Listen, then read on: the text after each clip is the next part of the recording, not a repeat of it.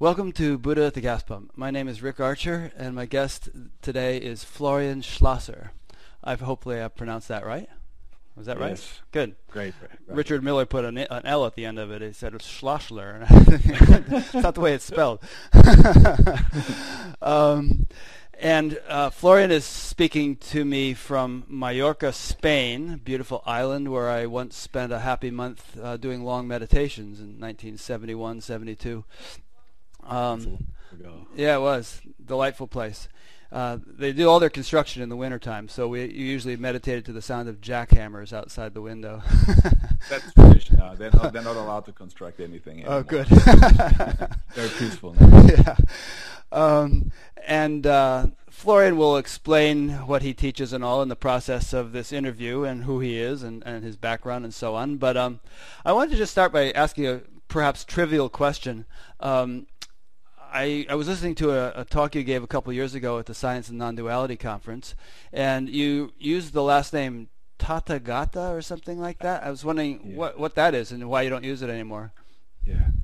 Well, I mean, in the spiritual world, many people, they have spiritual names. So that was like your spiritual name? It was one. I had a bunch. Okay. And it was like the last one, which comes actually from the Buddhist tradition. Oh, okay. And its meaning is, as far as I know, it means he who walks on the right path. Huh. But somehow, over the last few years, I just could really resonate with me to expose the name. It has a meaning inside in a way. Yeah. So I'm carrying it internally, but there's no need for me to first of all show it to the outside, and second, I have been noticing that when I started to share meetings, I still called them satsang, and then there was satsang and tathagata, and satsang with tathagata in only 3 words, 2 words. Most people didn't understand what I'm talking about. So there was so much need to explain myself all the time. Just created an obstacle.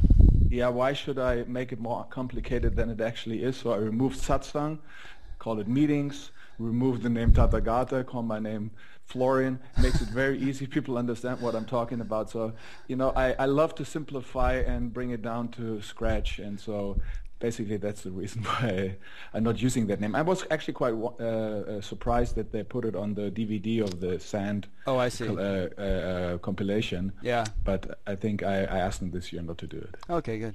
I got a spiritual name one time too from Amma, the hugging saint, but I couldn't imagine myself running around town here calling myself Umesh.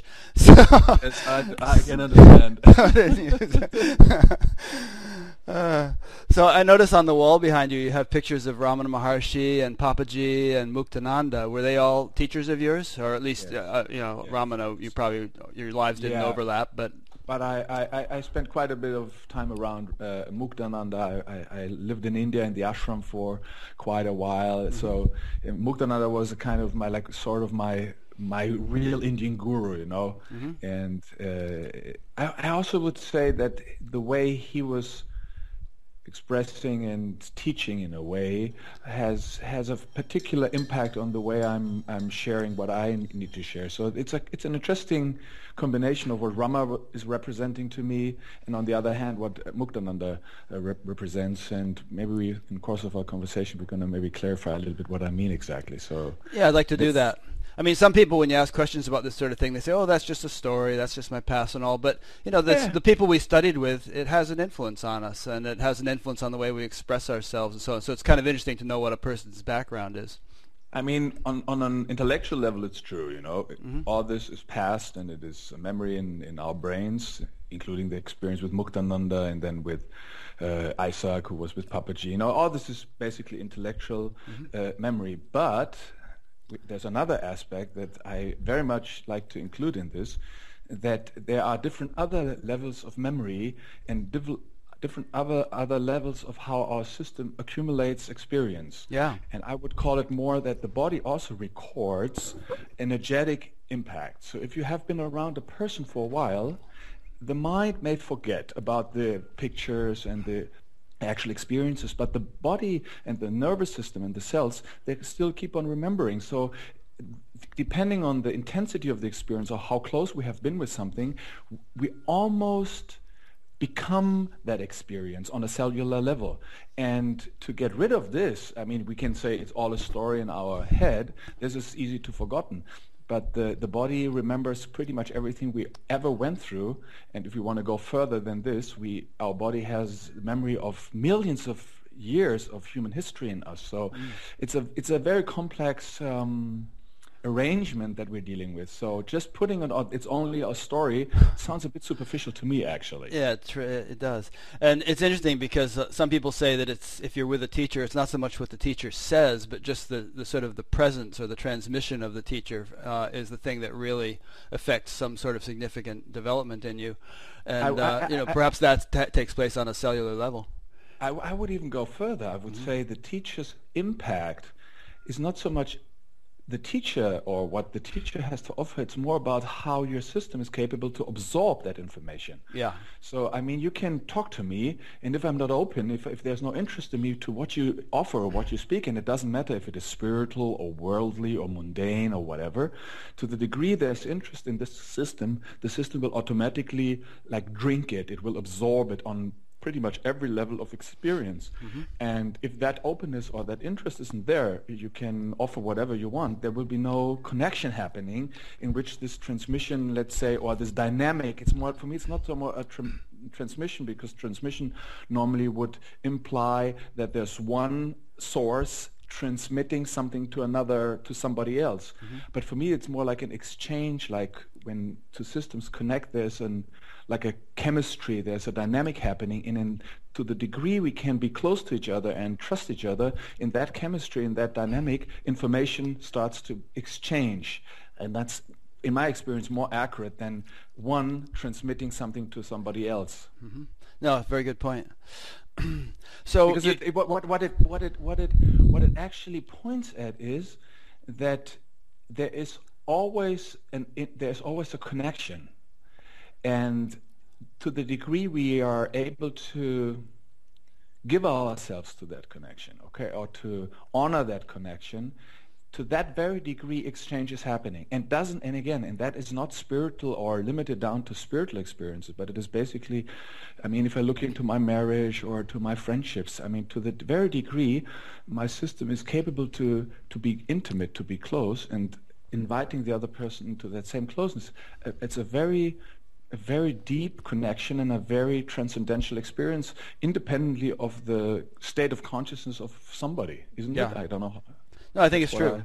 To whatever extent we're receptive, to whatever extent we attune to the person we're with, whether it's a guru or our spouse or the person at the checkout line in the supermarket, there's a communion and there's a sharing. Absolutely. Yeah, absolutely. And that's not a personal sharing. It's not like a personality Florian connects with a personality Rick or whoever, let's call it like this, but it is, if we really take a moment in tuning into what's happening, we can, in that kind of presence, we can literally feel how our nervous systems, our energies, our body connect. Even though you are thousands of kilometers away right now in America and I'm in Europe, we start to connect. It's like not consciously. It's not something we do or there is something that we need to do for. It's like we're just feeling comfortable with each other. We get to know each other. It feels a bit smoother, and suddenly we can relax. And in that relaxing into the bodies,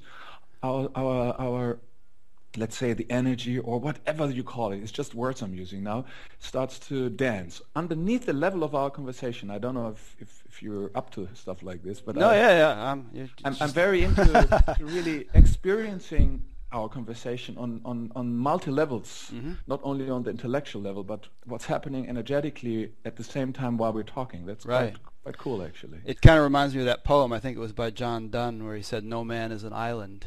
Very famous line. And we appear to be these discrete, separate, isolated islands, so to speak, but we're really all kind of the underlying ocean. The islands are just sort of apparent outcroppings. But if we're looking at separation, it's interesting what you say, Rick, because I mean it's a common saying in the spiritual world that it's called about separation and non-separation, non-oneness, oneness, non-duality, duality. But let's take a moment and clarify what we're talking about, because I think there's a lot of mysticism around this whole thing of separation, and it's in my experience, and as far as I have been exploring it, and which is not finished yet, there's an interesting aspect that is so simple that we very easily can overlook the fact. So if just for one instant, okay, we're here now, you over there, wherever that is, I'm here, and so there are different, when we're looking at how separation functions, then we have to take a look into how attention functions, how the movement of our focus, okay, focus functions. So normally, focus and attention for me is one. So we can, if we look at attention, we can focus attention onto something, like onto each other, or onto something inside, or onto an object outside. And we can vary that. We can play with the different focuses. So we can have a narrow focus. Okay. So in the moment we're focusing like on our heads, like only on the sound of our voices and the eyes that look at each other, there will be a pretty much exclusion of the rest of our system, which is naturally. So it's like a zoom, okay? So we zoom in, and then we're meeting here. And in that moment, it feels like something's missing, okay? I mean, we're having a connection on that level, but where's the rest? So we just start to just relax the focus a moment, like this, and including the whole body, okay? Or let's start with including only the upper part of the body until the belly button. Sure, and people listening can do this too, even though it's not live. Yeah. You know, they can do this. So take a moment now, and just relax the focus a little, like a muscle, okay? Not holding it tight, like concentrating or trying to figure out what we're talking about. Just relaxing from, yes, exactly. And then being aware of, we're already sensing more. Huh? We are aware of more. Simply, we could say. You know, it's not even somebody sensing. Suddenly, there's more showing up on the screen of our consciousness. Okay, only because, like in the theater, when we zoom out, like from the spotlight to the floodlight, suddenly we see not only the protagonist on the stage, but suddenly we see a little more of the stage. And if we keep on doing this, we're just relaxing the focus even more, our body will appear in it. Okay, this body that's called Florian, the body that calls Rick, or whoever listens to this, suddenly we start to be aware of, whoa, there was more happening simultaneously while we're talking. And funny enough, as we're letting the focus relax, it's like let's let the focus zoom out infinitely to the ultimate opening, which would be dropping back into consciousness, okay? In India, they would call it maybe the drop returns to the ocean, okay? The limited focus returns to the wide focus, okay? We're seeing that in that wider focus, we include the system like fully, or at least a little bit more than before. And just noticing what effect that has on the sense of separation. Does it feel exactly as separated as before, or does it feel less separated? What would you say? It's interesting. Yeah, I would say less, sure. Yeah. Okay, so separation has nothing to do with separating from the outside, right? Which is like, but it is how the focus separates itself from the totality of the experience of now, which is happening in this nervous system. It's happening in, you know? Yeah. Now, you're not saying that focus is a bad thing, are you? No. Because it's necessary. I mean, if you're an airline pilot landing a 747 in a snowstorm, or you're a brain surgeon in the midst of a 10-hour operation, you have to really focus, or lives are going to be lost, you know? And so focus is necessary. What you're saying, though, is that it can become overbearing, or if all our life consists of is a sequence of focuses without recourse to unboundedness, then we've got a problem. Is that what you're saying? There are a few distinctions that I think are very useful for everyone to play with this. So first of all, it's totally clear it's not about a wrong focus or a good focus, okay? So basically, what we're talking about, including the whole so-called incident or process of awakening, is nothing else but a different quality of focus. It's a shift of focus. Okay. Right. Okay. So, but let's have there are a few distinctions that I think are very useful. So number one, it's very useful to be able to focus when we have to perform something, like you said, the pilot, or when we cut vegetables. You know, if we're not focused, we're going to cut our fingers off. Okay. So that's pretty much practical, and this is not bothering us because I would say it's totally natural. You know, it's like a capacity that our system has naturally to perform action, to make sure that the system survives. Yeah. Basically, it's a survival mechanism on a very healthy, rudimentary organization in our nervous system. But then what happens that in the course of our life, for most of us, we're undergoing in experiences where this natural capacity to focus when it's needed and to relax again when there's no need to focus gets lost. Yeah. Okay, so that's very, very important because there's a lot of confusion around this that's going to show up much later, including the whole spiritual search, okay? Mm-hmm. Yeah. So we could call those experiences of overwhelm, okay? Mm-hmm. What is an overwhelm? Too much information comes in and the system cannot cope with that information anymore. So imagining you're a child and you see your parents fighting, okay? Mm-hmm. Loud and yelling and all the rest of it, and your nervous system just has a tremendous impact of aggression, sadness, sound, energy, and the system has no way to differentiate, to distinguish, and to cope with that. That energy will be experienced as an overwhelm, as an invasion. Yeah, and if we want to talk of fight, flight, we can't do either of those under that circumstance either, so we just have to sort of internalize it. Okay, so what happens in this moment of overwhelm, that the system moves from like a kind of aliveness, relaxed state into survival mode. Mm-hmm. What is survival? A very strong tightening up in the system and a very strong tightening of the focus, trying to identify where the threat is and trying to protect yourself. Mm-hmm. Okay, because it's too much. It's just too much. So it's an automatic biological reaction of the system that pulls the system tight, including it tightens up the focus. Mm. So what happens in these moments, if this, let's call them traumatic experience. I don't like that word very much because it is so psychologically charged, but let's call them overwhelm experiences. Experiences that, simply like this. Even traumatic. I mean, you think of the soldiers in Iraq and Afghanistan these days all coming home with PTSD. Exactly. Post-traumatic stress disorder. When these experiences are not completed, when in the moment they're happening, it's like the experience is like it's relaxed, there's a threat, there's an overwhelm, which is a high level of energy in the system, trying to cope with that experience. And if this experience would just be completed naturally, it would just relax again, and life would move on smoothly.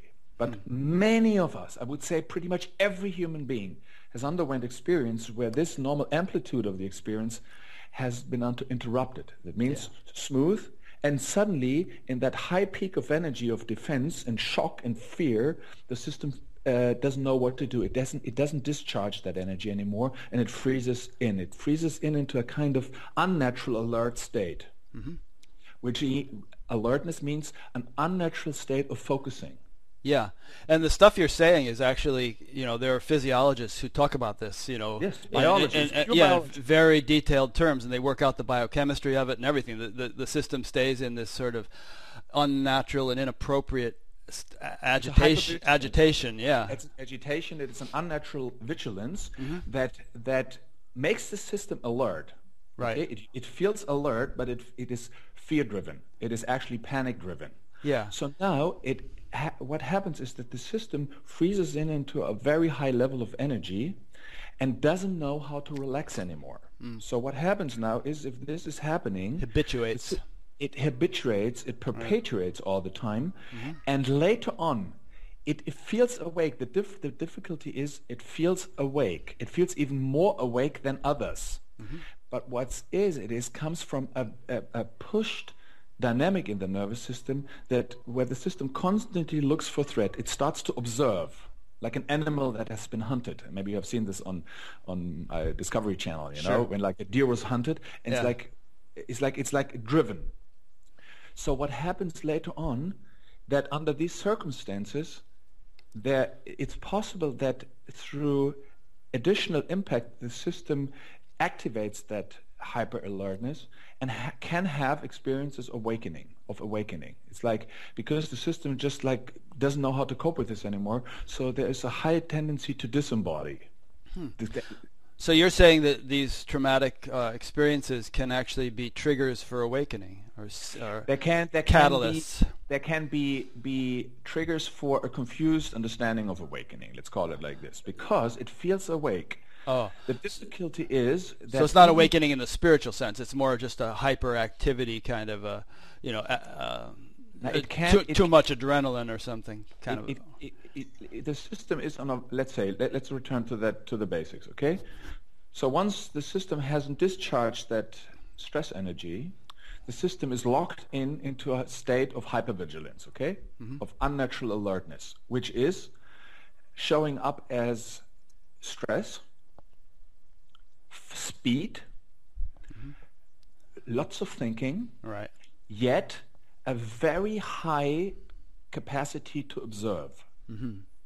Because it's the fear. It's like the deer under threat observes its environment and inside, outside, like a relay, like in, out, on a very, very, very high frequency, and it feels like conscious. The difficulty is that this consciousness is quite narrow, and the system cannot relax in that, because the system is still suggesting that there is a threat going on. So what happens is, even in the state of alertness and wakefulness, all the defenses in the system are still activated. Right. The defenses means fight, attack, flight when there's too much information coming in, or freezing into a kind of numb state which is still conscious, but it doesn't feel much. In my language, we would call psychologists, they would maybe call it a dissociated state. Okay, so now, when we walking down the road of spirituality, and we start to learn meditations, for example, which is like in the beginning that you observe yourself. For people who have been traumatized, these practices are relatively easy because they're observing themselves all the time anyway. So now, when there's a spiritual layer of explanation on top of it, what remains unconscious is all this disintegrated layers of dysfunctionality in our system that drives the system to these states. What happens is, the more that we are going down that road, the system disconnects from its own origin, from the valley where it comes from, including the pain and the traumatization or the thing, and claims that it transcended it. The difficulty, and what happens is, in that moment, we disconnect from our bodies, we disconnect from the nervous system. I call it, we disembody.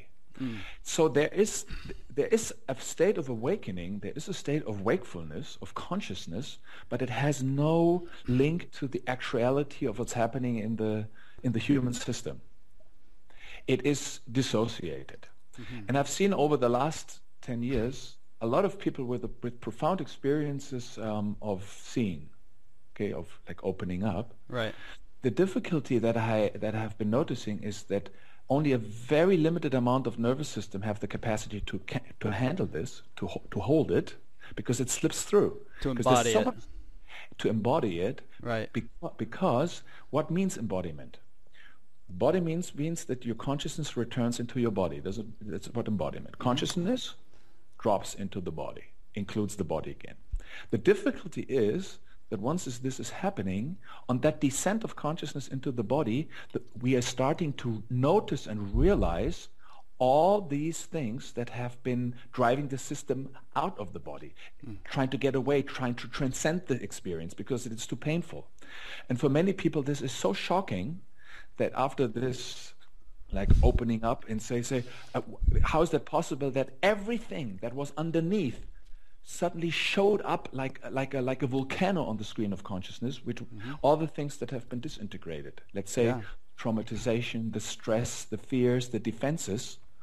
And there's a very high tendency in this, let's say, called non-duality business to deny that. To kind of keep pushing it away or something. To use the teaching is not real. This is not true, or this is not, experience is not real, as the ultimate promise, as the ultimate exit to never again dealing with what's what happened and what has been disintegrated, what is still dissociated in the system. So it's a bit of a tragedy, but it is also ruining the bliss game, I call it. Because, I mean, hanging out in that state and to disembody, and it's very beautiful not to cope with this. The difficulty is the moment we are touching life on a very normal basis, like in our relationships, in our jobs, where we relate with other people, because this is where life happens. In that moment, all these little things that are still unconscious and that they are touched all the time. Yeah. All the time. They're triggered. Bam, bam, bam, bam. And if we don't know about this, and if we don't know what is triggered, it is not the personality, it's not the ego that is triggered. That is absolute garbage.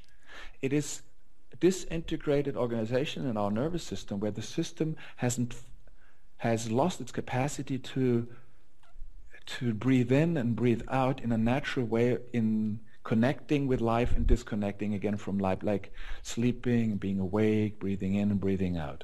So that's why I've been noticing that many spiritual seekers or people who have been even finding whatever they have found, the way their system is in life is confused. Yeah, interesting. I'd like to make a couple of comments on that and then get your response. Yes. Well, as you may know, in many cases, meditation techniques of various sorts have been used to sort of deal with soldiers that have PTSD, or it's taught in prisons and things like that, people under stressful circumstances, often with very great benefit. So, there's that. But I have seen the same phenomenon you describe, which is where, awakening is used as a sort of a hiding place or a refuge, yes. and to the neglect of the physical. And there's an interesting thing you brought up, which is I think that what you were saying is people will have this awakening, and then all of a sudden all this stuff that they didn't realize was there starts to percolate, starts to be, they start to become aware of it. And I think that too is a natural process. It's like nature wants to do house cleaning when we have the capacity to do it. In other words, once the broader awareness has been established, then it's a natural function of the body with recourse to that, to begin to resolve stuff that needs resolving. But what you further said was that people often recoil from that and use an intellectual sort of game of, oh, this is not real, or this is just an illusion, or this is just a story, to try to avoid the natural process that is attempting to take place. And there are people out there. In fact, I spoke with one last night. I did an interview with a guy who's in this group called Waking Down and Mutuality, who are very aware of this process and have the express intention of coming into the body and and sort of waking down, as they call it, and dealing with the stuff that they have. This thing they call the wake down, shake down, which is that very often when an awakening takes place, then the shit starts to hit the fan. Then it must happen like this. I mean, ultimately, we have to understand how that whole process functions. In the moment, what is the awakening? Awakening is a shift of attention. For one instant, the focus of attention is withdrawn from objects and experience towards that which is aware of the experience. All that, in that moment, all this is awakening. There's nothing else but this. It's a recognition of that which sees the experience instead of being focused on the experience itself. So it's a 180-degree shift of focus. That's all what awakening is. Everything else is blah, blah. So we have to make that really clear. Yeah. The thing is that naturally that shift of focus is like a how would say, like a breathing in and breathing out, okay? Mm-hmm. So as long as there is stuff incomplete in our system, okay? As long as there are disintegrated or dissociated, call it whatever you want. Let's call it incomplete, okay? Things that we are not in peace with. Right. What happens, and I might say also physiological correlates to those things. In other words, at the cellular level, in the chemistry, all that stuff. The psyche itself is a product of disintegrated stuff in the nervous system. Right. The psyche is a construct. Okay? Correlated. It's correlated. Okay. Right. So as long as there are incompletenesses in our system, even though that shift had happened, it doesn't establish. Yeah. Okay. So something pulls it back, And instead of people saying, well, it's your ego, just keep on focusing on awareness and all the rest of it. I mean, I know people who are suggesting this on a serious level, say just keep on just focusing on awareness and the rest is going to be solved. First of all, it's a doing. Because as long as the focus is not establishing itself in consciousness, you have to do it all the time. As if you have to take the focus, shift it willingly, and play with that whole Ramana stuff, who's aware of these questions, it's all tricks. I call them tricks. Yeah. They have an effect. The problem is they only have an effect as long as we play with that stuff. Right. So I'm suggesting for one instant, stop using any trick. Don't even use Ramana and Papaji and all the questions and who am I. Just remove that tricks from your library for a moment and just be aware of what the focus is doing naturally. Does it return because it wants to deal with stuff, or does it naturally abide? Yeah. And there will be moments where it will be abiding because it's nothing to do, because it feels complete, it feels in peace. But in the moment you're relating, for example, you will very quickly see if there's anything, for example, in your marriage. And if you now allow the focus to jump out and take notice of what is triggered, and you're not using a trick to return it back to awareness, you start to see things that you have never, ever seen in your life before about yourself. Yeah. And that is so shocking. And that is it's natural. It is non-invasive. It is a non-doing because you allow the focus to move naturally instead of using tricks. Exactly. But then you will also see all the places where the system will still respond habitually, automatically, which is basically based on disintegrated overwhelm. Let's call it like this. Does it make sense what I'm saying? Yeah, absolutely. Ram Dass famously said that if you think you're enlightened, go spend a week with your parents. Or be a married man like exactly. I am. Clear reflection on a daily basis. Yeah. How much resting there is really. If your focus can abide there, if you can rest, or if it is just takes an instant and it's triggered. And it's not that you are triggered. We have to distinguish this. No one is triggered. It is that the focus swaps out back to the experience, not because it is wrong. It is because there is something to get. There's something to explore. And if you're using a trick to prohibit this, or to say, hey, well, I'm consciousness, I'm not dealing with this anymore, you got to use your willpower for this. And that is you. And it's unnatural. I would like to suggest that, based on what you just said, that genuine awakening, if we want to, if I can use those terms, is not something you have to be vigilant about all day long. Once it's really established, it's natural, and you don't have to play little mind games to kind of retain it. In fact, there's this verse in the Gita. It says, "Creatures act according to their own nature. What can restraint accomplish?" And there's a sort of a and you see that, I think, in really awakened people. If you've hung around them, if you hung around Muktananda or Papaji or whatever, they're not wrestling with inside their heads all day long to maintain some state of awareness. They don't care. It's a complete natural, spontaneous. They're established in that state. They don't have to do things to maintain it. The whole. In my own experience, the whole pressure, the whole idea of needing to remain conscious drops from the system. Yeah. So it's like it includes moments where it feels like the system is unconscious. It's like there is no involvement even in that process. So because there is not such a thing than unconscious. It's garbage. Unconscious means that the focus of attention is not abiding in consciousness anymore, but has naturally returned to an experience where there is exploration happening, because there's interest. I mean, if you're not interested to live, let's say, a happy life or to have a happy relationship, then you won't be interested to explore what makes you unhappy in a relationship. Okay, Right. no problem. But for me, I feel interested, because for me, life is like, there's so many aspects of life, and as long as I feel like I'm not really comfortable in a certain field, I don't have to experience everything. But if I feel like it's like I cannot relax there, it's always naturally that my attention moves there and starts to explore and say, what's going on there, okay?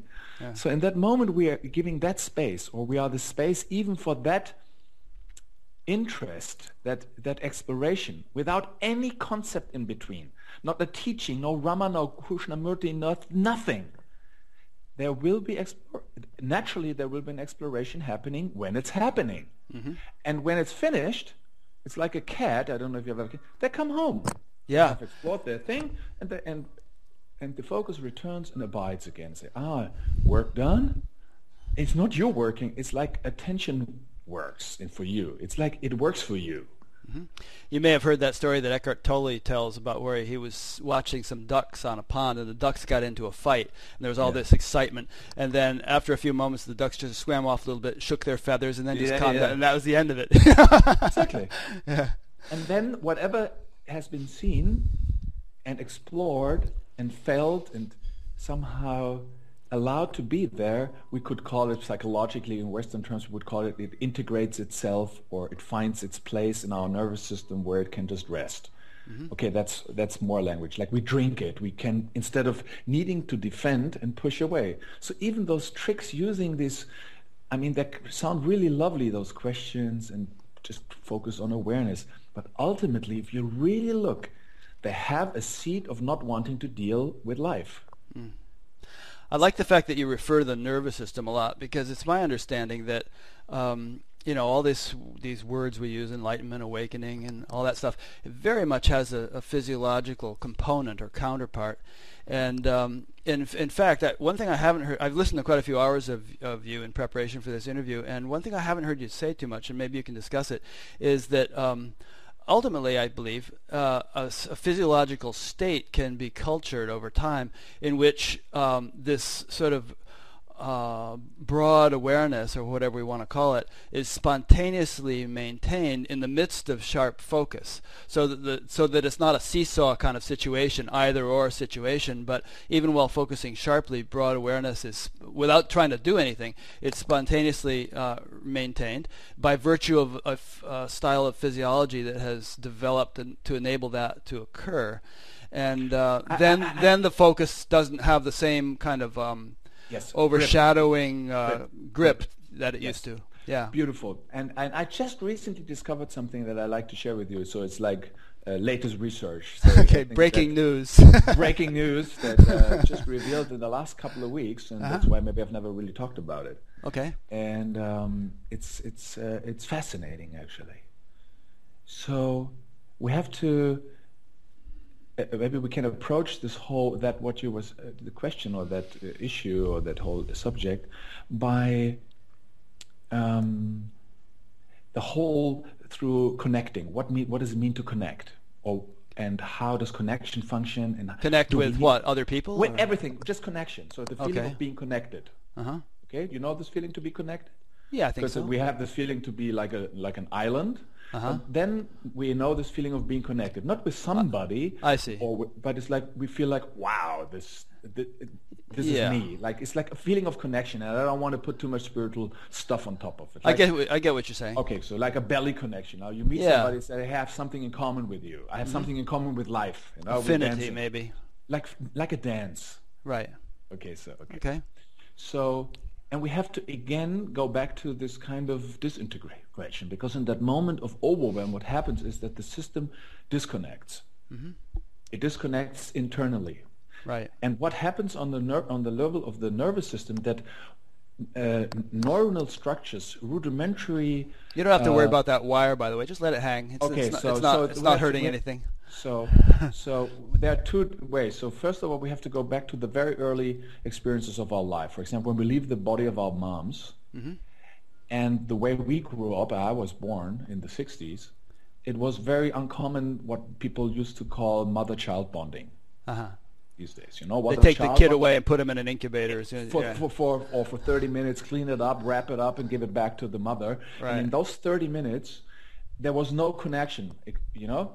Yeah. And they found out only in the late 70s about this whole impact that child-mother bonding has in the first 2 to 3 minutes of the body not being in the body of the mother anymore, the body of the child. That means that in these rudimentary minutes of life, essential existential neural pathways are established in the system of how the system experiences connection or disconnection. I'll be darned. It's fragments of a time span, like minutes, and that's why they're taking care these days that the child is put on the chest of the mother even before they're doing anything, so that the nervous system immediately connects again with the warmth and the vibration and the energy of the mother. Yeah. So it has an effect on how the neural pathways in the brain, in the nervous system are established.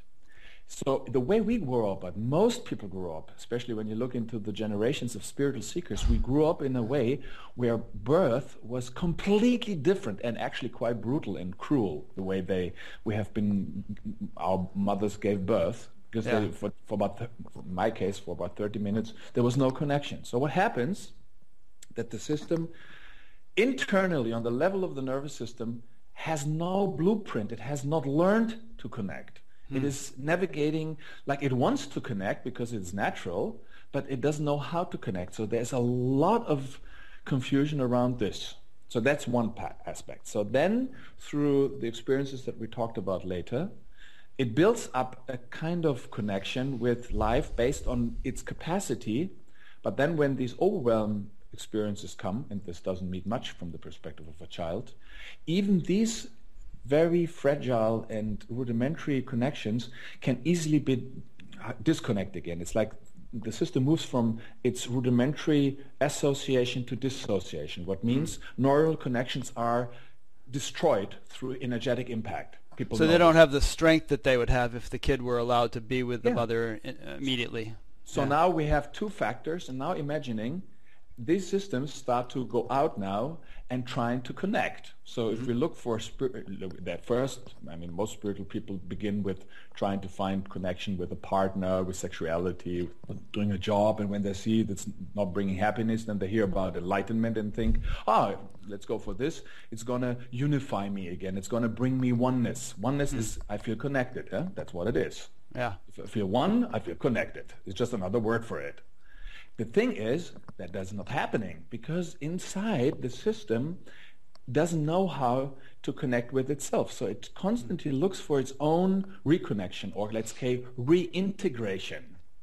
So the spirituality that we are drawn to is very often a disembodied spirituality. So when we look into the Indian culture, for example, I was living in India for many, many years, and again I returned.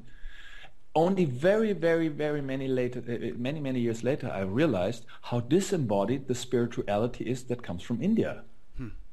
So most of our contemporary spirituality, including Advaita, is originated in India. Yeah. But India is a very disembodied country. That's why India looks like a dead body, because the body is considered dirty, to be avoided, sexuality, sensuality. It's something that is really like, I mean, you hardly can touch people in India. Yeah, if somebody accidentally touches you, they do all this apologetic stuff. And also, I mean, there's the actual scriptures which go on and on about how the body is all full of worms and feces and urine and all the rest of it. So they try to make it as disgusting as possible to disassociate you. It's a cultural perspective on the human body. So now the spirituality that has been promoted and developed there, and it is in its seed, in its origin, Indian. We have to understand this. We have imported this into the West, and the promise is that we just don't have to deal with that stuff. But we're functioning, first of all, we're functioning completely different. And second, if we don't include all the levels that I have been talking about, and also our understanding, because we have been in the West, we have been evolving as a species. We have found out about the nervous system. We have found out how impact the birth has, and how the relationship between the parents and the child determines how healthy our system develops. All this knowledge is, don't understand, very often excluded from this kind of non-dual teachings, and we return to some stuff that is basically Indian, and in India it means it completely neglects the body as part of the experience. And that's why I understand that so many people are confused, because we live here, we deal with this every day, and then we have that concept in our head that somehow tells us something different, so we don't get this together. So it's a very, very, very serious, or let's say a very useful distinction, that we cannot just take this philosophy or this perspective and import it into the West and say that's the way it works, because there are layers and levels in our nervous system that doesn't understand that. There's no comprehension for disembodiment because we don't live there. We come from another cultural background. So I think it's very important to take this into the big picture of what we're talking about. Does it make sense? Perhaps a lot of I think perhaps a lot of that talk of the disgusting nature of the body and all in India was intended to break the sort of initial infatuation with the body, with its beauty and with its pleasures and all that, as it, for people for whom all of that was the predominant reality. But I don't know if it was meant as a sort of an end teaching that one should always hang on to. I mean, because as you say, you may have a disembodied awakening, but you have to come back into the body after that. And if that is clear, for me, it's totally clear that if you have an understanding of this, and right. if you are prepared, and if after you have your honeymoon, I call it the honeymoon with consciousness, and you have your honeymoon, I had my honeymoon too, reality knocks on the door. Yeah. And it knocks on the door with the very basics of life. You have to earn your money, and you have your marriage, or you have your relationship, your family. And if you're not using all this as a concept to get away from it, you start to, instead of coping with life, you let life in. You integrate life. But it's not that you integrate something external.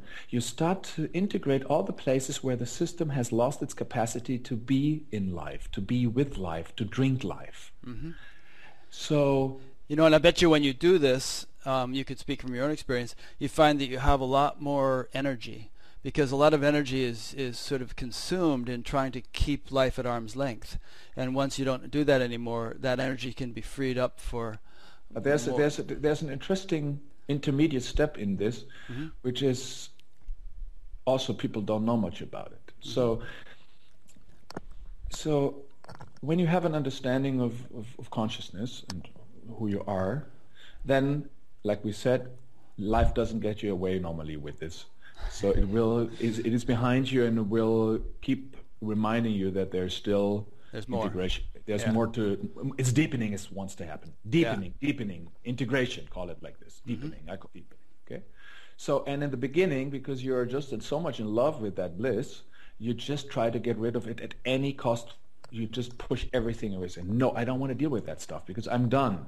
I'm done. Okay. Which is the mind claiming a state, but which is not a state. So now this, like you said, this costs energy. That costs you a lot of energy to keep life out, because you're defending a state. Right. The sense, what happens is that the mind now identifies with nothingness. It says, I'm nothing, but that is the identification with nothingness, and it protects itself from everything. It say, I'm nothing, and I don't want to deal with everything, which is life, okay? Right. And that costs energy. And if you're very lucky, there will be a moment coming where you will be very, very exhausted. And I have been noticing in traveling around the world, including my own experience, if you live like this and holding on to that kind of state, or into that quality, for me it's not a state, but it's a quality, the system gets drained. Yeah. There's a moment when you get really exhausted. Underneath the bliss, underneath the claim, underneath the teachings, and underneath all that stuff, even people prostrating in front of you, and I tell you this from what I do in life, so to say, underneath there's accumulating exhaustion, because the system still defends, and it uses even this teaching and being a teacher and all that stuff as a subtle way to keep life away from yourself, because there is still no rest. So before the full impact of life can come in, like you said, like energy, in a sweet way, like not in an overwhelmed way, but as a kiss. Natural flow. Like a natural flow. We have to allow the system to come to this place of exhaustion. It almost feels a little bit like a collapse. Do we have to go that route, or that's just one way it could happen? I mean, I don't know if we have to go this way. Maybe people can avoid that. But I can see, look, look, I think it's a little bit. A few days ago, I read an interesting passage in a book. I'm not reading much, but I just opened that book because I had a little health issue, and I said, let's check this out. And I read something interesting and related it to myself.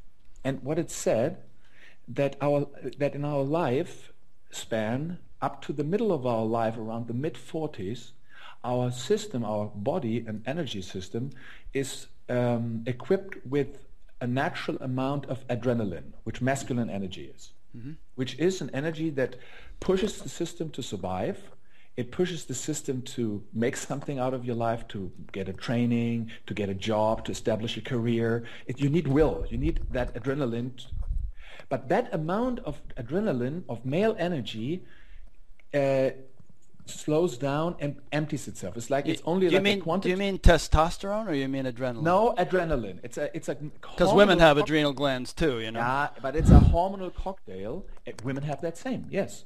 But it's a certain amount we have, and obviously that comes to an end. That resource around the mid of our life, which is actually good because normally when life moves normally, in the mid of our life we have established ourselves, we have the job, we have found our place in the world.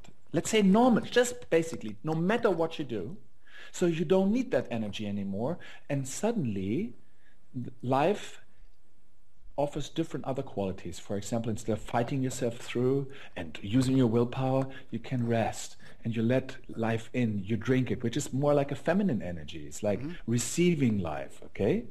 And it was very interesting when I read this, that again, we were talking about biology, that the body is equipped with a certain amount which is necessary to cope with life. It's incredibly intelligent, but it is not there forever.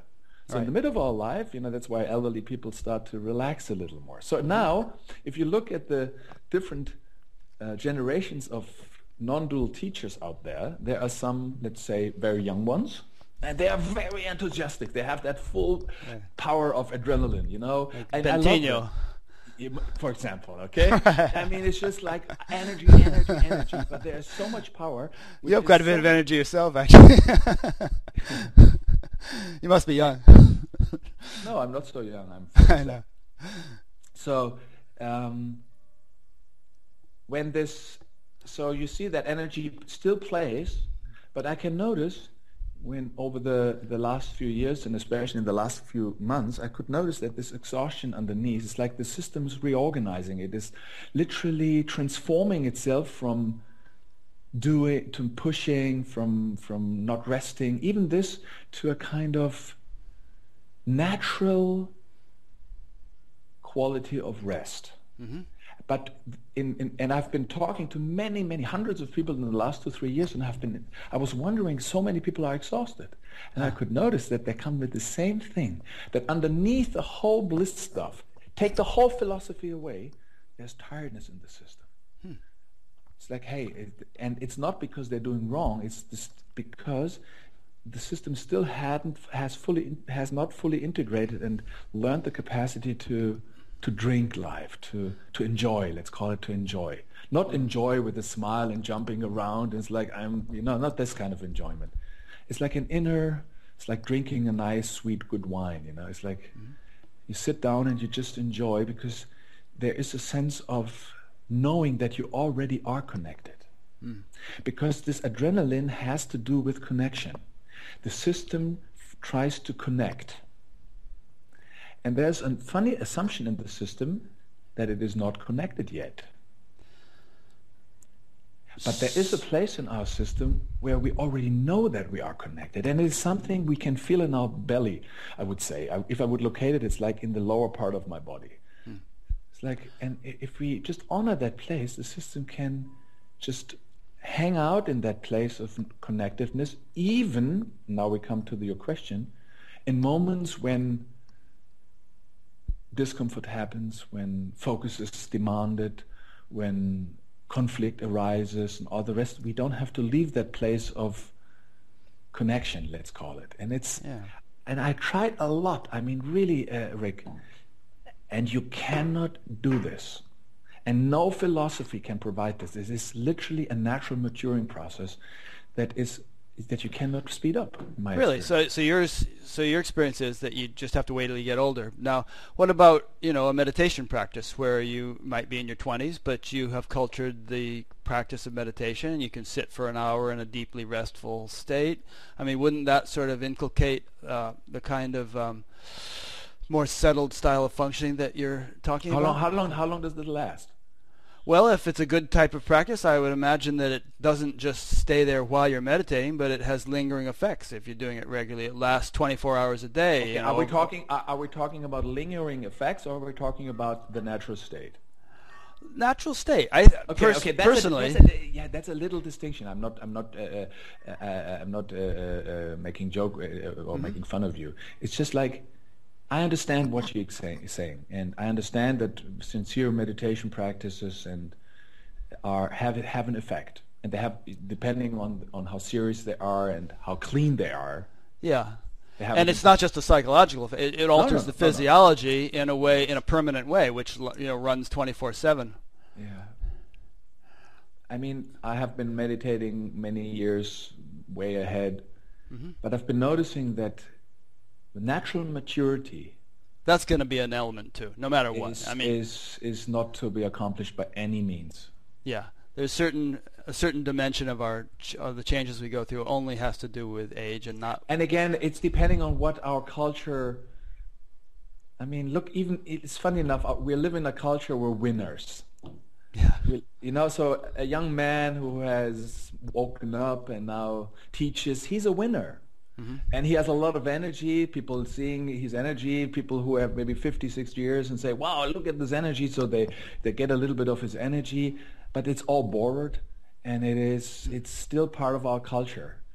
And I think we have lost this beauty of ordinariness, of allowing to be tired, to be not great, not to be glory, not to be the winner. I don't say that we're losers, but it's like, it's so easy to be blinded by even this, and if the guys are looking good and having a good sense of humor, I mean, we're just like this, but it pulls our attention out there. Yeah. Instead of noticing sweetly and beautifully and consciously what's happening inside, because it's like if you watch George Clooney on the catwalk, I mean, it's like, wow, I mean, he's so charming, and then you see one of those young, lovely, awakened guys, I mean, they're just like, wow, it's like Superman. Okay, I'm Superman. But wait, this is not reality. There's so much still to happen in life, and we don't know this. So it's just like, I don't know how you are. You're also a little older than I am, probably. I'm 62. Yeah, so I don't know. It's like when you look at this stuff, it's sweet. I enjoy. I'm so happy for everyone, but also like inside you say, oh, okay, don't take it too serious. Just don't take that too serious. It's going to change. Life is going to change that whole play. It just takes a couple of years and another crisis and a little thing and a little here, and then we're going to see how the whole thing is going to be. But people are so. They love the winners. Huh? Well, sure. Look at our culture. I mean, we get all excited about what these movie stars are doing and everything. Yeah, and so now we have a new species of winners. We call them the spiritual winners. They made it, they got it, but they didn't get anything. They all that happened was a shift of focus, a realization, and a way of front of all of us of integration of things that our system is carrying in the cells. Yeah. I like to think we're all in the same boat, and maybe sometimes people wander to the front of the boat, and sometimes people are in the back of the boat, but basically they're all in the same spot in the ocean, just kind of moving along together. And also, I mean, different strokes for different folks. I notice you're a musician there. You got some guitars. That's an old line from Sly and the Family Stone, but if someone is attracted to one of these charismatic young teachers and wants to sit with them, and great. And as you say, life goes through phases. We'll see what they're doing 20 years from now, but it's nothing wrong. And I please forgive me because I'm, it's lovely to see. I can see there's a potential for seduction. Mm-hmm. And there's a potential for guru worship, and just Yeah. and then it can work both ways. I mean, that can not only sort of be. And we all have to make our learnings, and it's not about right or wrong. For me, it's about honoring reality, and there's a reality of consciousness. This is the ultimate reality. There's consciousness here, and that is that which sees and includes everything. And then there's a human reality. We'd call it the embodied reality, the nervous system. It's the biological reality, which is complex, and it has an effect on how our thinking functions. It has an effect our psyche is organized. It has an effect of how healthy we are dealing with life, and that can, in my experience, cannot be denied. If they're walking hand in hand, I would say life is like a rhythm between knowing, like what Ramana says, I know that I'm nothing. Okay, that is like the ultimate reality that Ramana represents. It's like there's consciousness as the ultimate reality, and nothing is real. Right. And then there was the invitation of Muktananda, if I just take my own journey. And he said, I'm everything. All of this, the whole universe is an experience in my own system. Yeah. And I can sense this. And somehow they are the same. So for me, in my nervous system, it's like there's this reality that Ramana represents, and then there's this drinking of life, this drinking of energy that Muktananda was representing, like Shakti. Both at the same time. And they're walking. It's not even say they're walking hand in hand. They are not to be separated from each other. Yeah. They are one. And so it's just, for me, I need to do effort to separate one from the other, to say either to only play with energy, then I would lose myself. I wouldn't be no rest. And if I would only be resting without drinking, there would be, God would not be recognized in all of existence. So I think this kind of it's a dance. Yeah, no, I get you. Yeah, it's paradoxical, but that's the way life is. It's both and. There's in Vedic physiology, actually, there's this thing about there being two nervous systems or two aspects of the nervous system, and it can develop to where one aspect of the nervous system is maintaining that sort of I am nothing state, while the other aspect of the nervous system is simultaneously maintaining the I am everything state and the engagement in life state. And then these two things kind of go on simultaneously by virtue of those two functions. I don't think it's a type of physiology that Western physiologists would acknowledge, but I mean, if you look in how Western neurologists they would call it the parasympathicus and the sympathicus nervous system. Yeah, maybe so. Yeah. So the parasympathetic nervous system is that organization of the system where the system abides and rests naturally. It's like when we sleep. The system moves from activation into rest. And the sympathetic nervous system is that nervous system that makes the system move, active, that allows us to be in life and do the things that we need to do. And ideally, the system has found its rhythm or has never lost its rhythm, so that these two organizations in the nervous system can swing like a pendulum. So pretty much what you say. Yeah. But like based on what we were talking before, that natural self-regulation, or call it self-balancing, this capacity most of us lost. So we need to use tricks, techniques, methods, teachers, energies, to trying to return to that balance. The difficulty is that the system can only return naturally to that balance because it has that capacity already. So, as a matter of fact, we have to sooner or later, it's disappointing, to remove the tricks, all of them, including non-duality. It's beautiful, but it is often used as a trick. Yeah.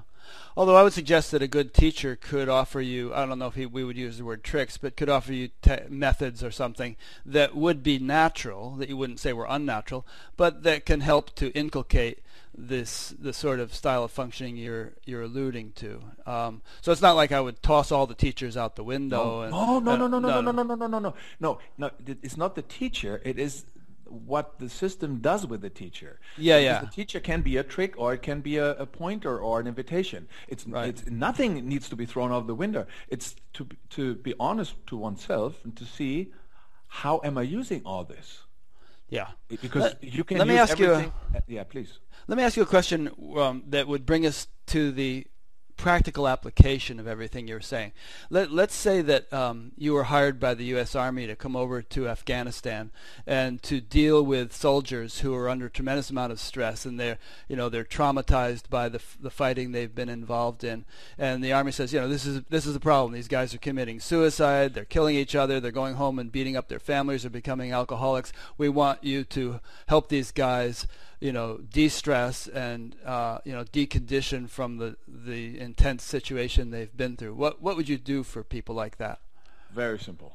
Uh-huh. I mean, the first thing I would introduce, and it's very simple, just making them realize that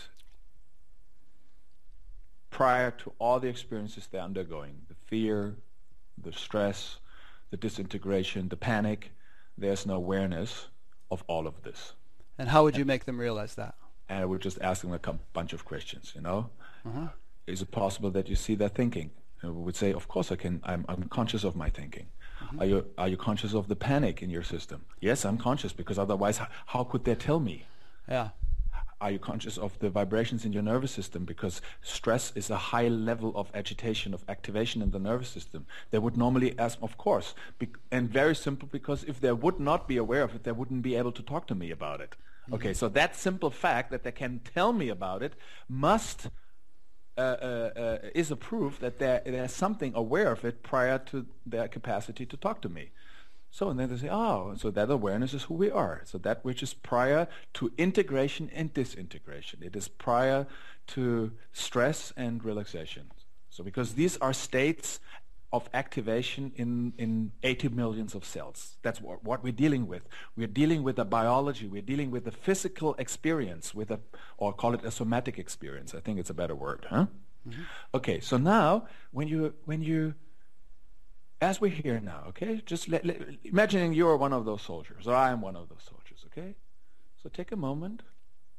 So there's awareness here, and see if we can just be conscious of the different qualities that are in our nervous systems right now. Okay, some of them are relaxed, feet are on the ground, I can feel a little tension in the shoulders, and some energy flowing through the arms. Energy is quite moving, but there's a connection with the belly.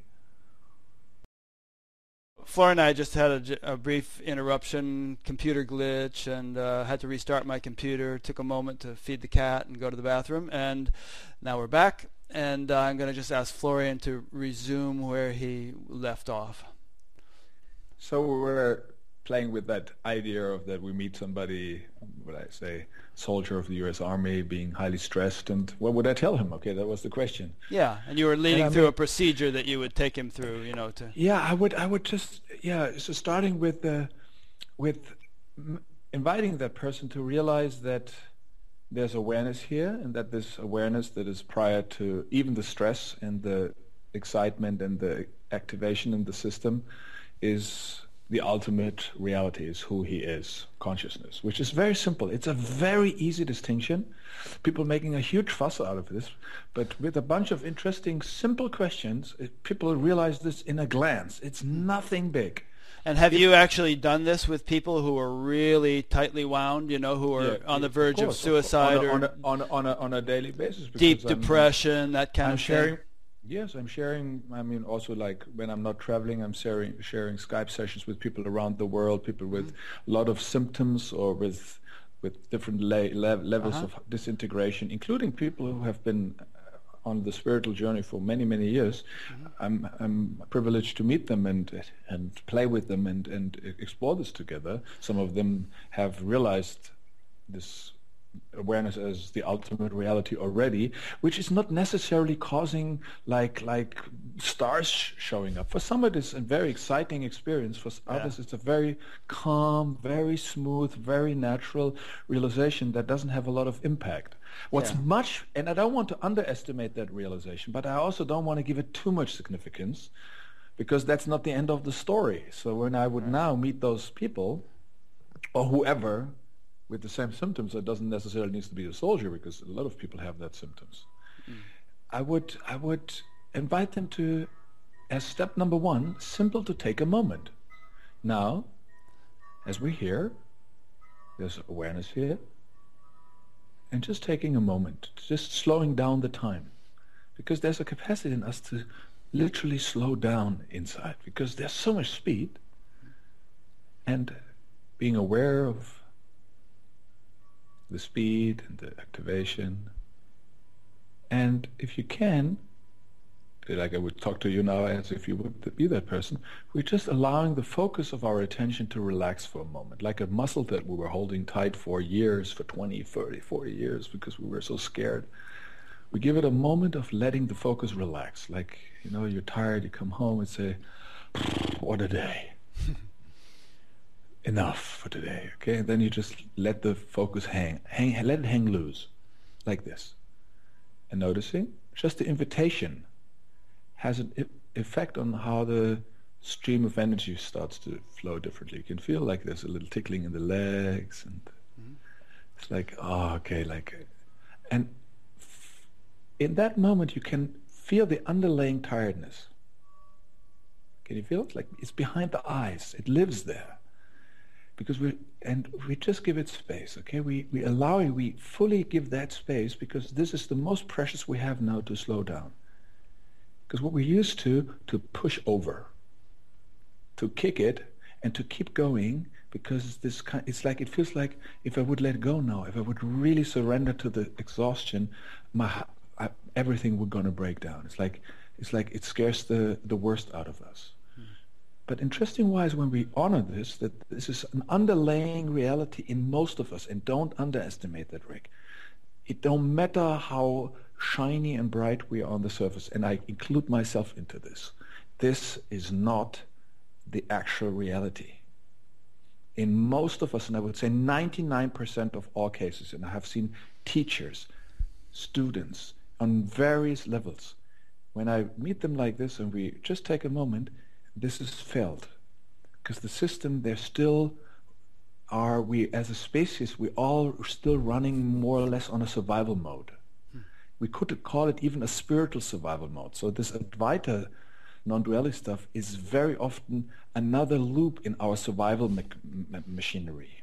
We're trying to survive, literally, emotionally, psychologically, spiritually, but many people also surviving like worldly, this is a survival mechanism. Okay, so when you say 99% of the people, what you're referring to is that 99% have this sort of inner agitation or disruption or upheaval or something going on beneath the surface. Is that what you're referring to? Yes. Okay. Everybody. To varying degrees, obviously. Some people. To various degrees. Some people huge, some people minimal, but you're saying there's always some. And tremendous capacity to compensate. So, the tricks and the ways our system compensates not to deal with this are unbelievable. And I tell you this from a perspective of what people call a teacher. I'm not referring to myself as this. This is a super high developed compensation, because it can be used for this if you're not taking care of what's actually happening inside of you. You mean being a teacher is a super For example, it can be it's the ultimate compensation, not because you're exposed. People come to you. There's a lot of energy playing with you. Yeah. You're giving energy. People give you a lot of energy. So it builds up a certain, let's say, an artificial reality in your own nervous system that creates a feeling of aliveness that probably is not your own aliveness. It's a pushed aliveness. I've taught meditation for 25 years, and when you're up in front of a crowd of 100 people and they're asking you questions and you're really on the stage, and you really wake up, and you wake up, and you wake up together, because there's so much play of energy happening that you have to have 100 people in a retreat, and people for 5 days they give you attention because that's what they're coming for. Because it's a real high. It's a high, but it suggests to your system aliveness, which probably, or in my experience, and I'm just speaking very openly, because I'm from time to time just taking breaks, and I want to see what the actual reality is. And it's interesting to see that there's a lot of bored aliveness. Yeah. and underneath the system is still trying to survive even that energetic impact, because you're imagining it copes with its own experience. Now there's so much energy coming in from the outside. Now it has to cope with that energy too, and the system is just breaking down regularly in a way. So to be able to, as we're speaking now, it's interesting, the way we are sensing now, it's quite amazing. We're talking, but there's a different quality of how aware we are inside. Do you noticing this? There's like we're taking care of that subtle, it's like a tiredness, and I'm using words now, but it has an effect that we're more gentle. Can you notice? It's like it slows down, it's like we give more breaks, and we can track more. It's like we're connecting deeper with what's actually true in us. And I'm talking not about the ultimate truth that we are awareness. We have had this before. But there's an inner reality of this organism called Rick, an inner organization of the nervous system called Florian. And this is so often denied, and not because because nobody has invited us. I mean, nobody has introduced to us a way to meet this, to, let's say, to welcome it, to drink it, what we're actually dealing with on a daily basis. And interesting-wise, I've been meeting some colleagues, some teachers, and I've had the luck to meet them privately, and it's quite interesting when they're not on stage like me or having an interview. It's very different. And so I'm happy to also now to promote this now, that because you said before you also have a lot of energy. On the one hand, it's true, but it's only one part of the game. Yeah. How is that now? So, like we were talking about these people, can we invite this kind of receptive, gentle quality, or let's call it like a kind of non-pushed energy? It's less energetic. It feels less bright. It maybe feels often maybe even less enlightened, or whatever you call this. But how can we describe this? How would you say? While we're talking. You mean right now? How would we describe it? Yeah. Or how do we connect? What effect does it have on of the energy field that we're creating right now, together, you and me? Well, I'm not sure I completely understand your question, but when I do an interview like this, I find it's sort of like the old teaching days in terms of a real high of energy, but it's very refining, and it's sort of like your whole system kind of becomes more finely attuned or more subtle in its functioning, and for me, it's like it's interesting. It creates space. Yeah. There's a space between over there and here in which life can happen, in exploration. Right. Maybe even the people who are listening or who will see the interview, they will feel like, there's more space now to be, to rest. That's how I feel it right now. It's interesting. Well, your whole thing that you started out talking about shifting from the tight focus to the sort of more relaxed, broad. I think when you have your attention on something like this, it has that effect. It's sort of like, loosens the grip of the tight focus and sort of relaxes you into a broader kind of state. But can you notice what it has an effect? This widening of the focus has an effect of how the body reorganizes. Yeah, definitely. The body follows the focus. Mm-hmm. It becomes as if more coherent in its functioning or something. Or transparent, or like almost like it expands a little bit, as if the cells or the system would have space to breathe, to be. Mm-hmm. And it's interesting that the experience we're having is following the focus, obviously. Mm. One doubt that I have that I want to raise is go ahead. I wonder about the potency of what you're doing or what you're saying, because like as we've discussed earlier, there are many, many layers of conditioning, some of which started in our infancy, and some of these people I've been talking about who are highly stressed, like if you went over to Afghanistan to do this counseling, would you really be able to, relax them through very many layers, or would you just be kind of scratching the surface since it's built up so powerfully, and then they've got to go out and fight again, so how can this help them not get as stressed the next time they have to go out and fight? I mean, first of all, it's true. We're not talking about the quick fix. Okay? Right. Okay. Not at all. Okay. So I have to be honest, and I mean, I'm I'm in that field for 25 years now. In the last 11 years, I was more inviting people from here, from consciousness, instead of from fixing. But anyway, there's a lot of potential for integration or healing still there. Which could go on for years. In my experience, it is a lifetime. Never ending. Right. The deepening or the healing or the integration or the embodiment, I don't see an end to this. If people claim it's done, okay, it's a valuable perspective, but it's not my experience. I would not sign this. So I think it's good to be clear about that, because otherwise people have false expectations, Yes. or either they kind of fool themselves into thinking they are done, or they feel bad because they feel like, hey, I'm not done and I should be, or something. But if you if you realize that it's an ongoing process, of doneness is so confusing. Because having a lot of energy doesn't mean that you're integrated. Right. Being bright and smart doesn't mean you're integrated. Even being awakened doesn't mean that you're integrated. Yeah. It has nothing to do with each other. I mean, these are completely two different realms.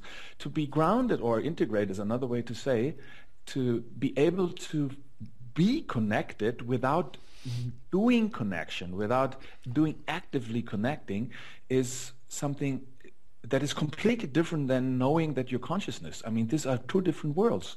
Yeah. And I think it's very, very clear to let people know that there's a long journey, depending on this history of that body, of meeting things in the system, that once you have seen them, you will very clearly know who has ruled the energy in your house. Even the drive to teach, or the drive to share, or to be bright and to let people know what you have found. I mean, there's so many things in the background that are still like the remote control. So to be honest, if I would meet those guys in Afghanistan, that would take time.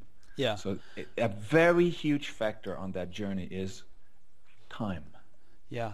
And obviously you're just one man, and you can't sit and meet with millions of people in the world, but so do you have something that you say to people that would just enable them to do this on their own without you?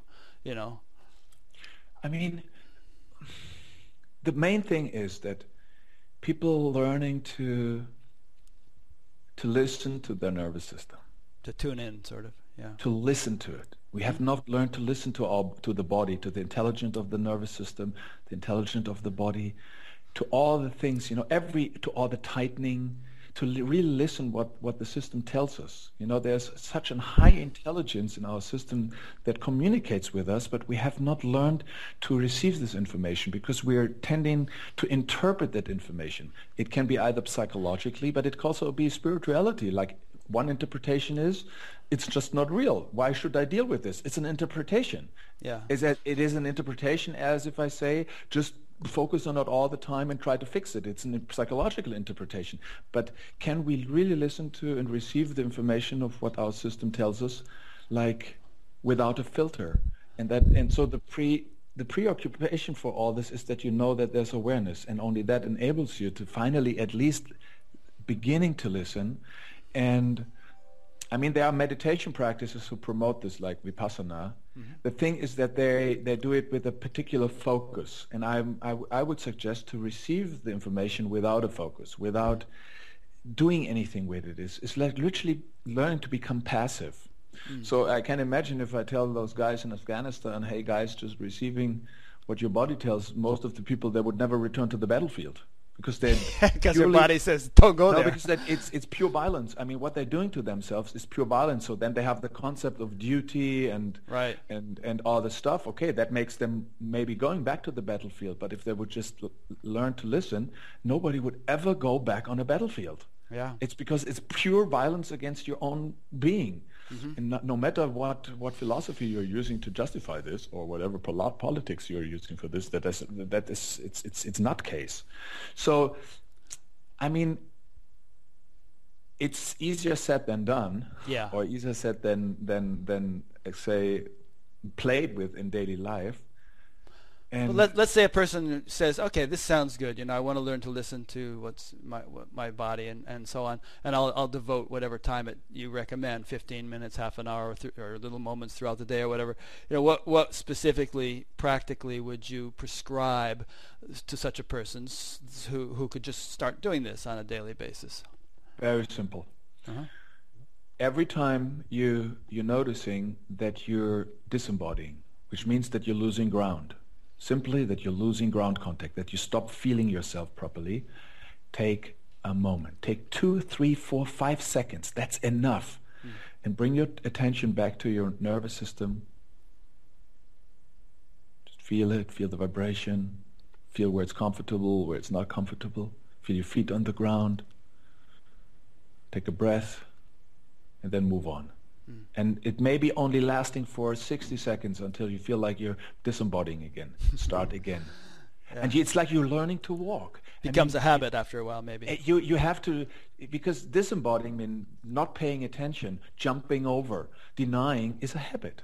Yeah. And it is even a spiritually justified habit. It became a spiritually justified habit. So in another way, through repetition, this habit becomes like your reality. And all what I'm introducing is giving that habit little interruptions and double check with your system, am I really here? Am I in touch with, normally spoken, do I have my feet on the ground, basically? That's where it all begins. Do I really have my feet on the ground? Am I just flying high? And when I fly high, I don't feel much. So and then take a moment. And this is like an ongoing little, let's call it a play, a game, like you start to pay attention to yourself, which is for me the practical aspect of giving love or attention to yourself. Like not here, not with your head, and I love myself, not as a suggestion or like an affirmation, but you really take a break and say, how is the system right now? Is it well, or am I claiming that it is well? Yeah, so in other words, just be a little bit more self-aware, and on a physical level, just be sort of tune in periodically. Yeah, it's not so much observing, and it's not observing yourself.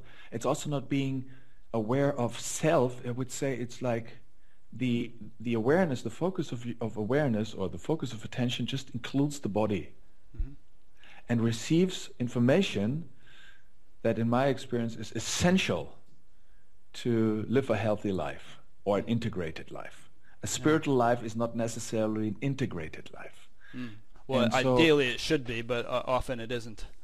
Yeah, and integration doesn't mean like it's not a big super word. It's for me like, basically that you know how to make your living, that you have somehow intact relationships. If you're lucky, you have a partner you can explore with. These basics, that you feel comfortable, that you feel like safe, without being completely neurotic and spiritualizing your own detachment because you don't know how to live. This is simple signs of an integrated human being. It's not that you have to be Superman or go out and teach all kinds of stuff. That's bullshit, sorry to say. That has nothing to do with integration. It's just like really very ordinary. And I'm just taking care of this in my own life as good as I can. And I'm noticing when my wife and me bump into each other, there's always an invitation to have a closer look what's there and all that stuff. Then life becomes very simple and very easy. And there's no need to use anything to move away from that. It's not necessary. You don't even talk about it actually. You drink life just the way it comes in, to the degree you can. And that's important, to the degree your nervous system already allows that. That's a key for me, because I was so frustrated sometimes that I wanted to really let it all in, but the system said I can't, because there was still so much overwhelming me that even certain experiences were just too much. So it was like a battlefield inside of me, of my heart telling me, of course I like to open up, I like to be one, and I like to drink all of it, and the nervous system say, baby, slow down, this is too fast for me. And to bring this into an alignment in a way that really works, that is a year-long process.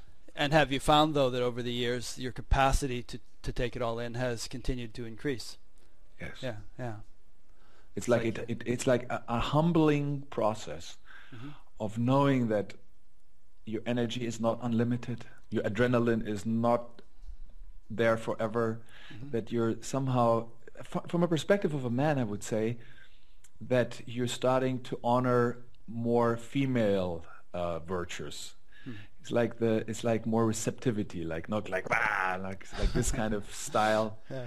And I like what the Dalai Lama said on a beautiful speech, I think last year. And it's not that, and I really like that he said what the world needs the most is female moderation. Moderation. Female moderation. Yeah. And I think we're on a journey there, that including us as men, not becoming women, not becoming whims, Right. but that we learn to pay attention to life in a way that a woman or a mother would always do, because she's dealing with life in a different way with the body. And so I think we are on a journey from this kind of masculine approach more to feminine qualities. And even our spirituality, I think, is going to change, because if you look at Advaita, it's a pretty male-dominant philosophy, field, and that's why I think the whole issue of integrating, giving time, tuning in is a lot of headroom for, let's say, maturity, even around this. And I think Advaita is not the end of the line. It is a suggestion. It is 2,000, 5,000 year old, and it is still evolving. Yeah. I mean, consciousness evolving is not a fixed position, which is claimed, unfortunately, often. It is a movement. It is an ongoing revealing that is happening through us as we're talking right now. Advaita discovers itself in its deeper truth. And I think if we see it like this, then we really start to explore instead of claiming and exchanging opinions about what's right and wrong. I mean, that's my point. I don't know. Yeah, that's a good point. Let's touch on one more theme, if we have a moment, that I heard you discuss a bit in your talks with Richard, Never Not Here. You talked quite a bit about beliefs and belief systems, and the impact that I suppose harboring certain unexamined assumptions has on a person's life. You know what I'm talking about?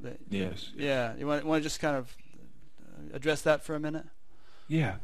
I mean, if we talk about belief systems, there are basically compensation organizations that make us not dealing with experiences that are incredibly painful in our nervous system, and we don't know how to meet them. So when the system has been under an impact of a painful experience or of an invasion, the system, which is mostly connected with a life-threatening moment, what happens is that the system needs to survive that situation, and it starts in energetic impact. What happens that the system builds up rudimentary beliefs around life.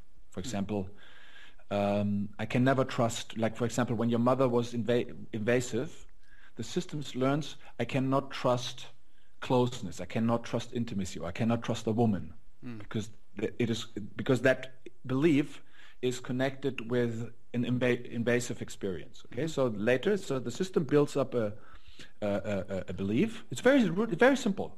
I cannot trust a woman, for example. Just as a right. And that belief protects you from the repetition of another painful experience. So beliefs are subtle protection mechanisms that prevent the system of re-experiencing something that it didn't know how to cope with. Very simple. How they manifest in the body is through contractions. So every contraction we have is an unconscious belief that the body holds tight to it. So like I can't, or I must, or it's impossible, or I know it's true. You know, these are like beliefs, and all these rigid positions, another way to say, make the system pull the focus tight, rigid into a rigid focus, and the body follows the focus, as we found out. It tightens up. So we feel these unconscious beliefs or rigid positions as all kinds of tension in the somatic organization, like in the tissue, in the muscles, and solving it on the mental, trying to find that belief doesn't actually make a big difference. I mean, psychology has tried a lot of stuff like this, and I mean, Byron Katie, she's doing a lot of stuff with this kind of turnarounds, changing belief systems. I mean, it has beautiful value, but only when we give the body time to drink that, to see the correlation between the muscular structure, the tissue, the cells, and how the psyche, I believe is a psychological organization, how they're correlating all the time. So through changing belief system, it's not necessarily that the cells start to relax. It has an effect, but it's like a dynamic. I would say it's like an information exchange from the cells to the mental realm, to the psyche, and back to the cells. So what was very useful for me is to understand that these beliefs or positions are protection mechanisms. They are survival mechanisms of the system in order to cope with certain experience where it doesn't know how to cope with naturally, like in an appropriate way, for example. Does it make sense? Yeah. In fact, funny, when you were saying that, I was reminded of the lyrics of I Am a Rock by Simon and Garfunkel. You know, a rock feels no pain, an island never dies, I touch no one and no one touches me. You know, very appropriate song. So how did you, with this understanding, how did that enable you to kind of unravel beliefs that you were using as protective mechanisms, or somehow relax them or something? No, I mean, it's like again, a very practical example, you know. Like, I'm a married man, I love my wife, and from time to time we're getting into trouble, like everybody, okay? So there's a dynamic happening, and in the moment, what everybody can notice, that the trouble begins, that my system loses its sense of ease and rest, and it becomes activated. I call it an activation, and a slight leap. Like I'm not resting in my body. I become like a speed in the system, okay? Like fear, all kinds of stuff. We don't have to label that all stuff. Yeah. And with that sense of losing rest, there are interesting movements happening. Defensive movements, protective movements, like fight, flight, and freeze. We were talking about this, okay? And just to realize this, and to take a moment to really see how the system has moved from ease to an habit to defend. Agitation, yeah, activation. Like it's an activation. Right. In that moment when you're not moving with the psychology, because normally when the energy starts to disembody, what happens? It pushes the energy up into your head, and the mind starts to be activated too. You start to think more than you before, because when you're resting, there's not much thinking. Yeah. So the mind starts to trying to find the cause of the difficulty. Now, is it she? No, it's me. No, there's something. What has happened? You know. And in these, when you take time to examine that, to really see, without following anything, not the sensations, not the thinking, you will see that there are a few, I mean, funny enough, it's a few musts, don'ts, have to, no-nos, absolutes. That show up.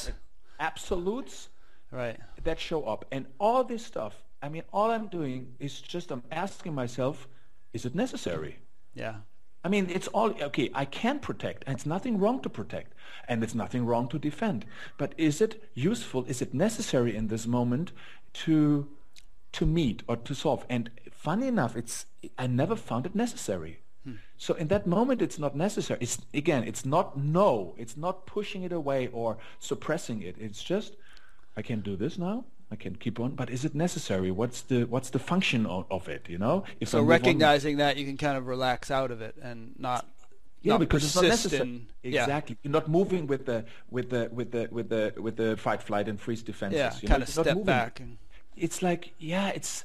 You give it space. It's not so much detaching yourself, because it's not so much withdrawing or stepping back. It's more suddenly there are options that there were not there before. Because if this remains unconscious and not seen, there's no option. There's nothing we can do. The habit kicks in and it moves us, no matter how conscious we are. We're even seeing that we're moving with the habit. We're even conscious of this, but there is no other option. The system just moves habitually. Yeah. So that's important to notice, that we can be fully conscious of an habitual functioning. We are conscious of it. But as the system has no other option, there is only one option. It means keep on repeating pain patterns or destructive patterns that we know they're not working, and we can even say, I'm fully aware of this, but that doesn't change anything.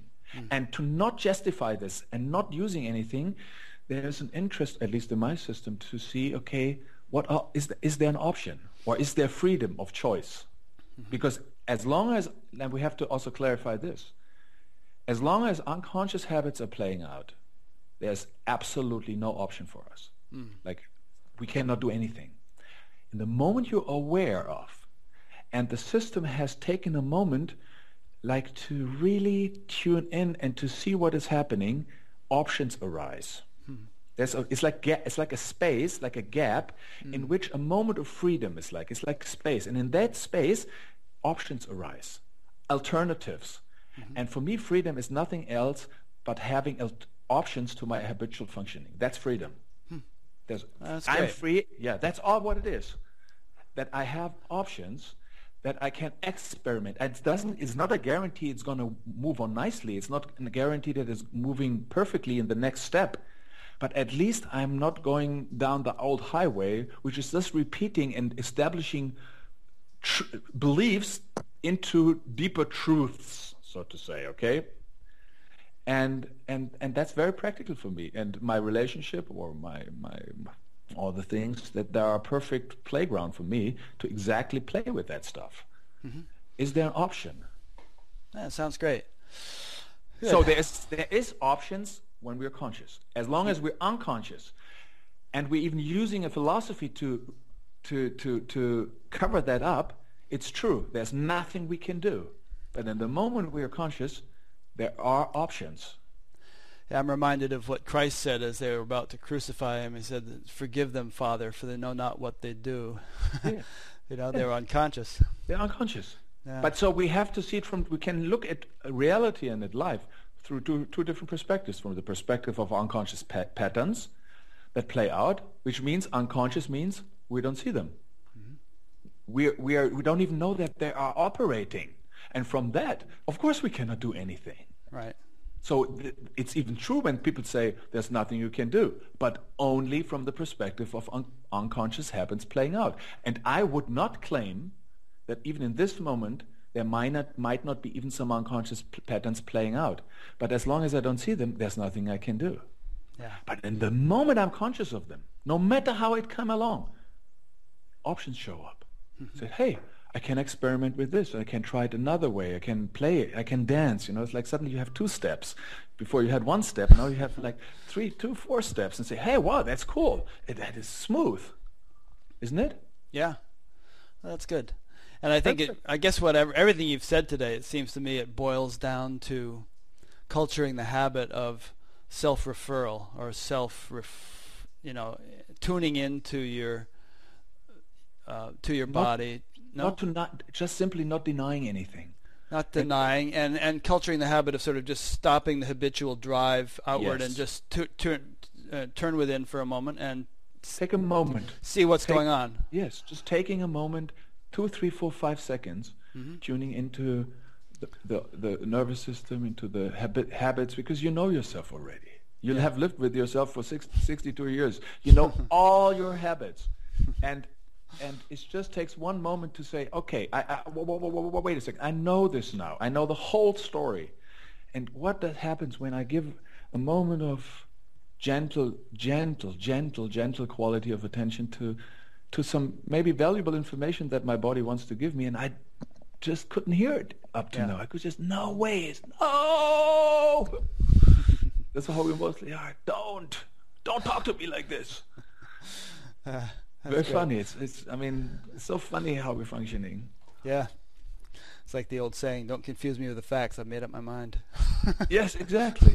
Because the body tells you some facts that may interfere with the truth of your mind. And to bring them together, I would describe it as like an integrated human being, or the capacity to enjoy even when life comes in, and life is not always pleasant. It cannot be. Right. It's a lollipop fantasy. Yeah, lovely. Great. Well, thank you very much, Florian. I think this gives people a lot to chew on. And, I can imagine. Yeah. And if they want to chew more, I'll be linking to your website, and they can read things and listen to things and even talk to you in person over Skype if they'd like to do that. So I'm sure this I'll be coming if nothing happens unexpectedly. I'll be back in the States. Soon for starting in Seattle and then on Sand again on that conference in San Rafael, and then just traveling around in the U.S. and having a finalizing a retreat in Florida in I think around mid-November. Great. Because I can imagine that quite a few people in the States listen to your programs. Yeah, quite a few all over the world actually, and you'll have a schedule of all that on your website, I presume. Yes. There will be a new website coming out in the next few weeks, so it's still the old website, but it provides all the necessary redesigned and all. Yeah, it's the whole relaunch of the whole thing, and I would be lovely to also link that video once you put it on your website. Maybe I don't know absolutely. How to put it on my website, so it's easy to do. Your webmaster will know how to do it. You embed the code, and it just shows up. Fantastic. Good. Well, thanks. Let me just make some points in summary. I've been speaking with Florian Schlosser, and this is, I don't know, number 87 or 88 or something in a series of interviews that I've been doing on a show called Buddha at the Gas Pump. I do a new one each week. And if you go to batgap.com, B-A-T-G-A-P, you'll see the whole collection. You can subscribe to an email newsletter to be notified when new ones are posted. And you can subscribe to a podcast if you like to listen while you're commuting or something like that. There's discussion groups that pop up with each new interview. It's like a place to leave comments, and people often get into lively discussions. And sometimes I'll even call the author in, or the person I've interviewed, to comment on questions people have asked and so on. So batgap.com, please visit there. My next interview will be with Karen Richards, who's in the UK. And you'll notice that she'll be wearing the same headset as Florian, because I have several of them out in the field, and people send them one to the next. So thanks for watching or listening, and we'll see you next week. Okay, thank you, Rick, for inviting me, and love and hugs to you and to everyone who's going to listen to this. Thanks, and I look forward to meeting you in California. Oh yeah, you'll be on the conference, you said. Yeah. Mm-hmm. Oh, very good. I'm happy to. I'll be having a pre-conference workshop, and then like the other people, like a presentation. I don't know exactly. It's a fun happening. A lot of information.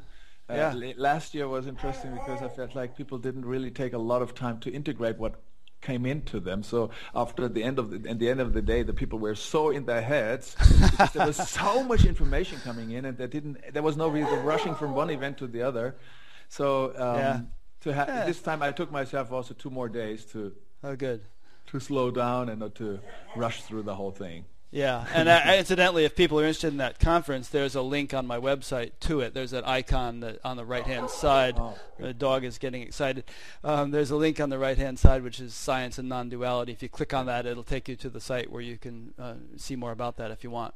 And I would recommend also that people come, because it's a great event. A lot of different voices, a lot of different energies and tastes that people can play with. So I'm looking forward to be back. So I put it on our website too, and on Facebook too. A lot of the people I've been interviewing will be there. In fact, that's part of the reason I want to go. I mean, Benito Massaro and Pamela Wilson and all kinds of people, and also people I'm going to be interviewing, like Rupert Spira and others. So anyway, I guess we plugged that conference enough. Okay. So thanks, Florian. Rick, really appreciate it. To talk to you. Yeah, I'll see you soon.